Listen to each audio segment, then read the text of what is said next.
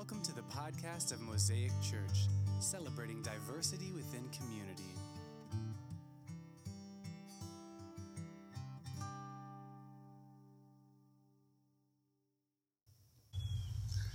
All right, hello. Gabriel Clevenger, the pastor at the table, and I should say hello to Mosaic of Easley today as well. So, 2020, huh? If back in January we had some sort of picture of seeing clearly what the year would bring, or having a clear vision of how to go through this year, then we all know we missed it. Nobody had this on their planner at the beginning of the year, and even now in August, having limped through the majority of the year thus far, we still have so many questions about school starting, the economy, about what medicines work and how, when will a vaccine be ready, and none of that takes into account the mammoth that is usually sucking up the oxygen in every day of August and September every 4 years, the general election still to come. There's so much that we just don't know. Now, this is always true in a way, but this year it seems so pronounced and important. Many of us have experienced loss already, whether directly from the sickness, as some of you have lost family members, or maybe your retirement has taken a hit, or your employment options are severely limited and cut short in the way things are being done right now. And with most conversations you have, you will most likely address at least a pervasive uncertainty and concern in some cases, or despair in others. Now, the narrative of Jacob's midnight struggle that is our text today has a lot to speak to us right now. It's an unfortunate side effect of much of the way the Bible has been taught for the last few generations, that we are often very familiar with particular snapshots without perceiving where they fit into the whole. I remember as a child one time reading a book about Samson. It was one of those really short books with one drawing per episode, as it were, of Samson's life. Now, if you had read the story of Samson from start to finish in the book of Judges, you know that there are some details there that are distinctly not child-friendly. Accordingly, those were absent from the book I was reading as a child, which portrayed Samson as a champion, strong man, being the 100% hero for God's people. Later in life, as I led a study through the book of Judges for adults at church, they too, long-time and biblically literate Christians, all of them, were at times visibly left with their mouths hanging open as we read through the plain text and put the pieces together as they were presented. You see, every one of them in there had heard the stories of Gideon and Samson, likely from the time they were young. Some of them had heard of Ehud, Deborah, and Jephthah in maybe an advanced Bible study class. But a sad reality for them, and what I find also to be true in the vast majority of people to whom I speak and pieces that I read, is that most people do not know how the pieces fit together. We know individual stories, which is good, and those are the building blocks that the story is put together with. But we have to go that next step of putting it together. And consider this. Last week, my 3-year-old daughter brought one of her puzzles into the living room. It's one of those puzzles with all the pieces made out of wood, so it's pretty sturdy. It's an alphabet puzzle. Each piece has a letter on it with an illustration of something, the name of which begins with that letter. So A has an apple on it, B has a ball, and so on. Well, the pieces are big, and the junctions between them are cut in pretty big, simple jigsaw patterns. And we had fun. She knows the alphabet song well enough to sing it herself, but the connections that the song she's singing actually corresponds to the letters on these pieces, and that those pieces fit together were those connections that we were making on this particular day. It was pretty simple at first. A, B, C come pretty easily, but it was in 4 rows. So once we got to H, we were starting a new line such that I was under A. Now, there were trusty red lines in the flat edges of the completed puzzle, so I could teach her to always recognize the edge pieces. And we used what she knew to identify the pieces. You know, S had a snake on it, U had an umbrella, and so on. But we had to constantly return to the bit of the song that would help her know what came next. As soon as we had finished putting D in place, connected to C, we had to sing the song again to know what letter came next, you know. That was the bigger story, if you will, of what we were actually doing. She knew most of the objects on the pieces, but seeing how they fit together was what I had to help her do. Because of some of the powerful and distinctive imagery and events in a story like Jacob's midnight struggle, we run the risk of forgetting what came before it and what comes after, and as a result, we forget its part in the bigger story of what God is telling. There are big things here: the mysterious figure, the life or death struggle, and the precedent for why, at the time of writing, the Israelites did not eat the thigh muscle on the hip socket of animals they cooked. Jacob's name is changed here to Israel. These are all big things, and it's right to hover over them, but we lose something very important if we see this as an isolated episode in the life of someone a long time ago in a place far, far away. So let's take a look at what had been going on in Jacob's life before this scene and what would happen in Israel's life after it. Jacob had been traveling with his family, finally getting away from his father-in-law Laban. This part of Jacob's life up to this point had been fraught with deception, skullduggery, creative animal husbandry, and all sorts of family strife. But he was in every way a very different person returning to the land of his father Isaac and grandfather Abraham than he was when he left. He was older, wiser, more accomplished. He was a husband and father, and he was returning home a rich man with much in the way of livestock, possessions, and servants. He had issues within his family, though. He had left Laban with an agreement, but Rachel had violated his agreement with her father by stealing some of the household items and lying about it. Laban had come after them, angry. After a very tense time, Jacob and Laban came to an agreement again and went their ways again. But no sooner had he left his father-in-law behind him again than he was informed of the problem of his brother before him. Esau had heard of Jacob's return and was coming out to meet him with 400 of his best fighting friends. Knowing the story about Jacob and Esau will remind you that Jacob was not excited to see his brother, and it was not unwise to assume that Esau did not have good intentions on his brother's return. So Jacob did what Jacob always did. He schemed. He had contingencies for his options. He always had a plan. He essentially sent everything that he had ahead of him to meet Esau first, hoping to control the narrative of how the encounter would go. If Esau started killing people, Jacob would have time to escape. That's actually in there. He even sent his wives and children ahead of himself, not to joy, but very possibly into danger. That brings us up to the night that we read about here in our passage for today. What happened that night can't be explained, really only told. Jacob is confronted with someone whom he judged to be an adversary. The struggle was one of life and death, as Jacob saw it at the time. We mentioned the detail of his hip being dislocated as though it's just an interesting detail, but a quick Google search will tell you of some of the effects of a dislocated hip. Extreme pain, deformity, the hip can turn inward toward the body, the leg will be a different length than the other leg, and so on. The sound of that hip popping out at the injury would have been unsettling, and the pain that came with it at every movement afterward was surely exquisite. This injury was something that Israel would not be able to forget for the rest of his life, even if he intended to.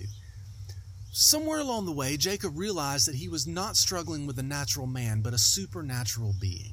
He knew that he had to fight for his life. Not that the being would kill him, but so that he would leave this altercation better than he started it. Jacob always means for every ordeal to benefit him. So he held on. Even injured, maimed, possibly deformed, he held on. This is the first thing that I want to be sure that you take away from today. This shouldn't surprise us about Jacob. He worked 7 years to be able to marry the woman he loved and was deceived by his father-in-law at that point. Then he worked another 7 for her. He was ruthless and careful in his deceiving of his own father and cheating of his own brother. So Jacob was patient, shrewd, and clever.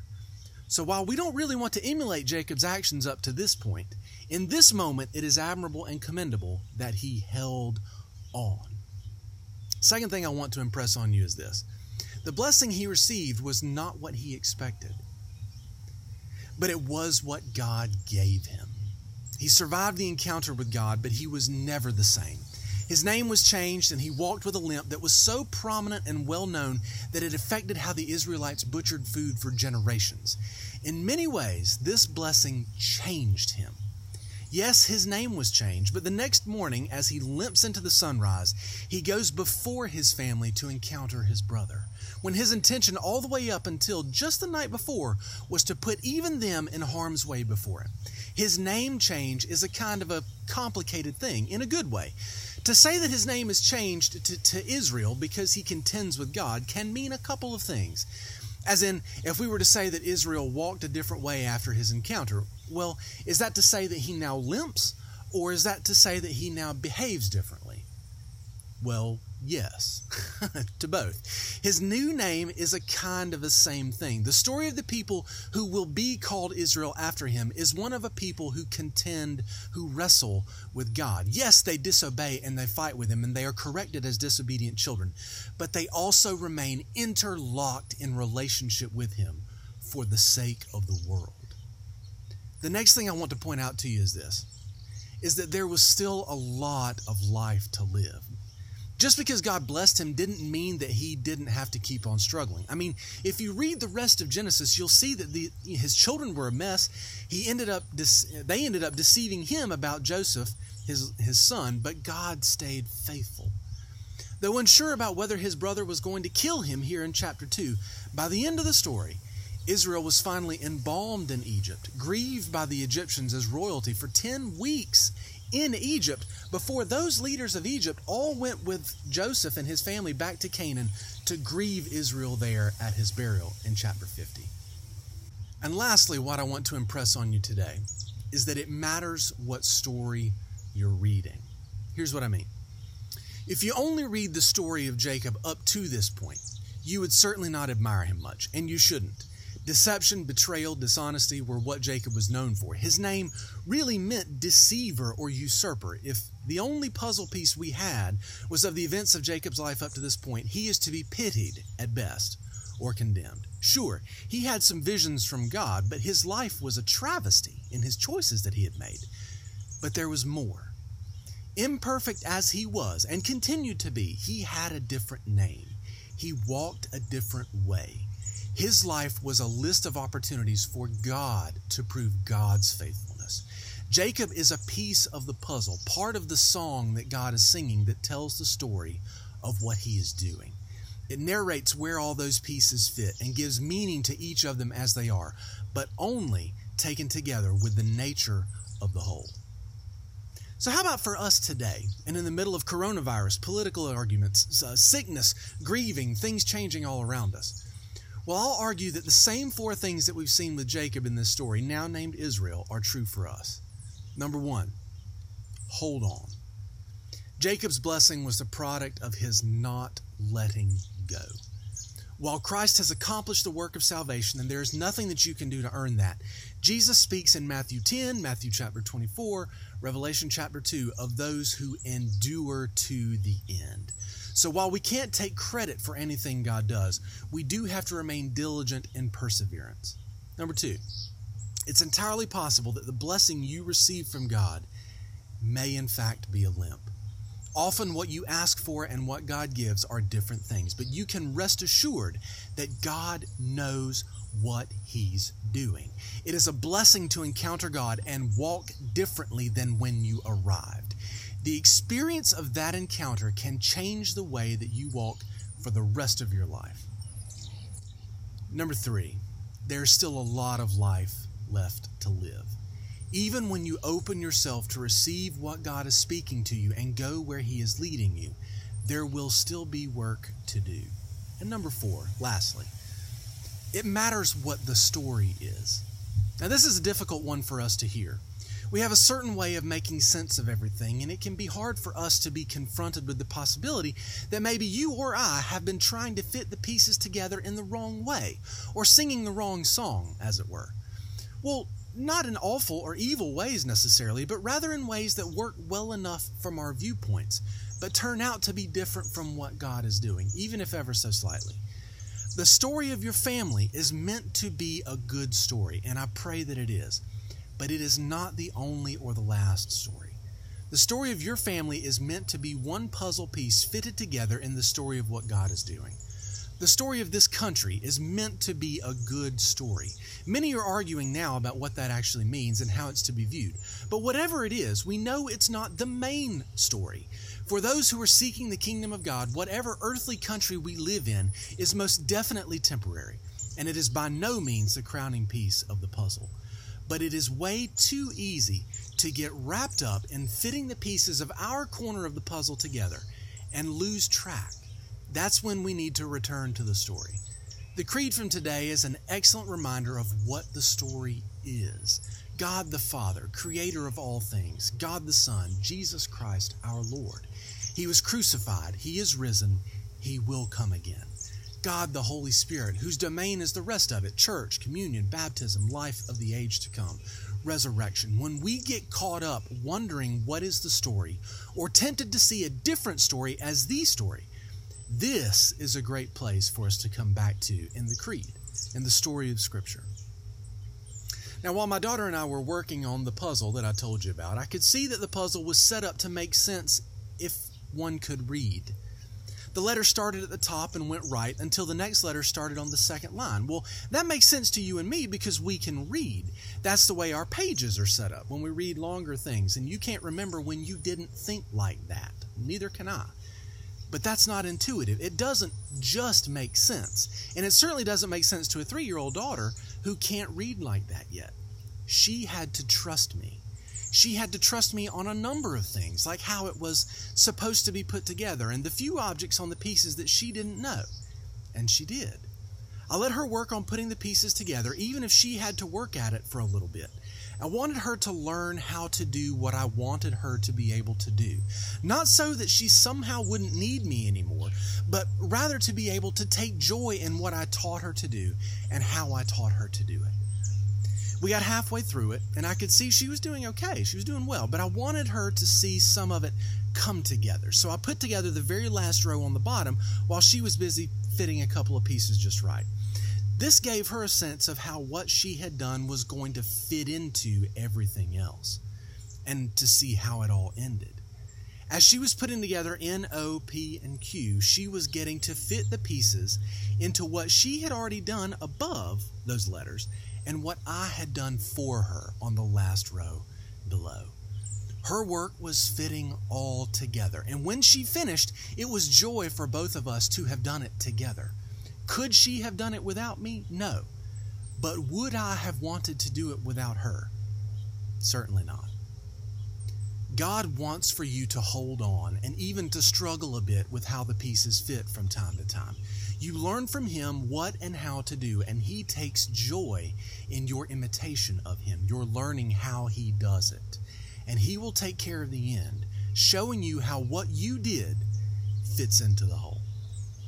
You see, the one who wrote the story wants for you to hold on and to stick with it.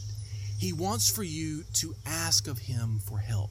He wants for you to live the life that He has given you for His glory. And He wants for you to do your best as you listen to Him guide you as to how those pieces fit into the bigger story. As you step out into this world today and tomorrow and the next day, you might feel as Jacob did, as though you didn't know what's coming next, that you're in pain, maybe even like you're locked in a struggle in the dark. That's okay. Expect to come out of it changed and blessed with a new name and a new way of walking if you can just hold on to the God who is putting those pieces together. God bless you.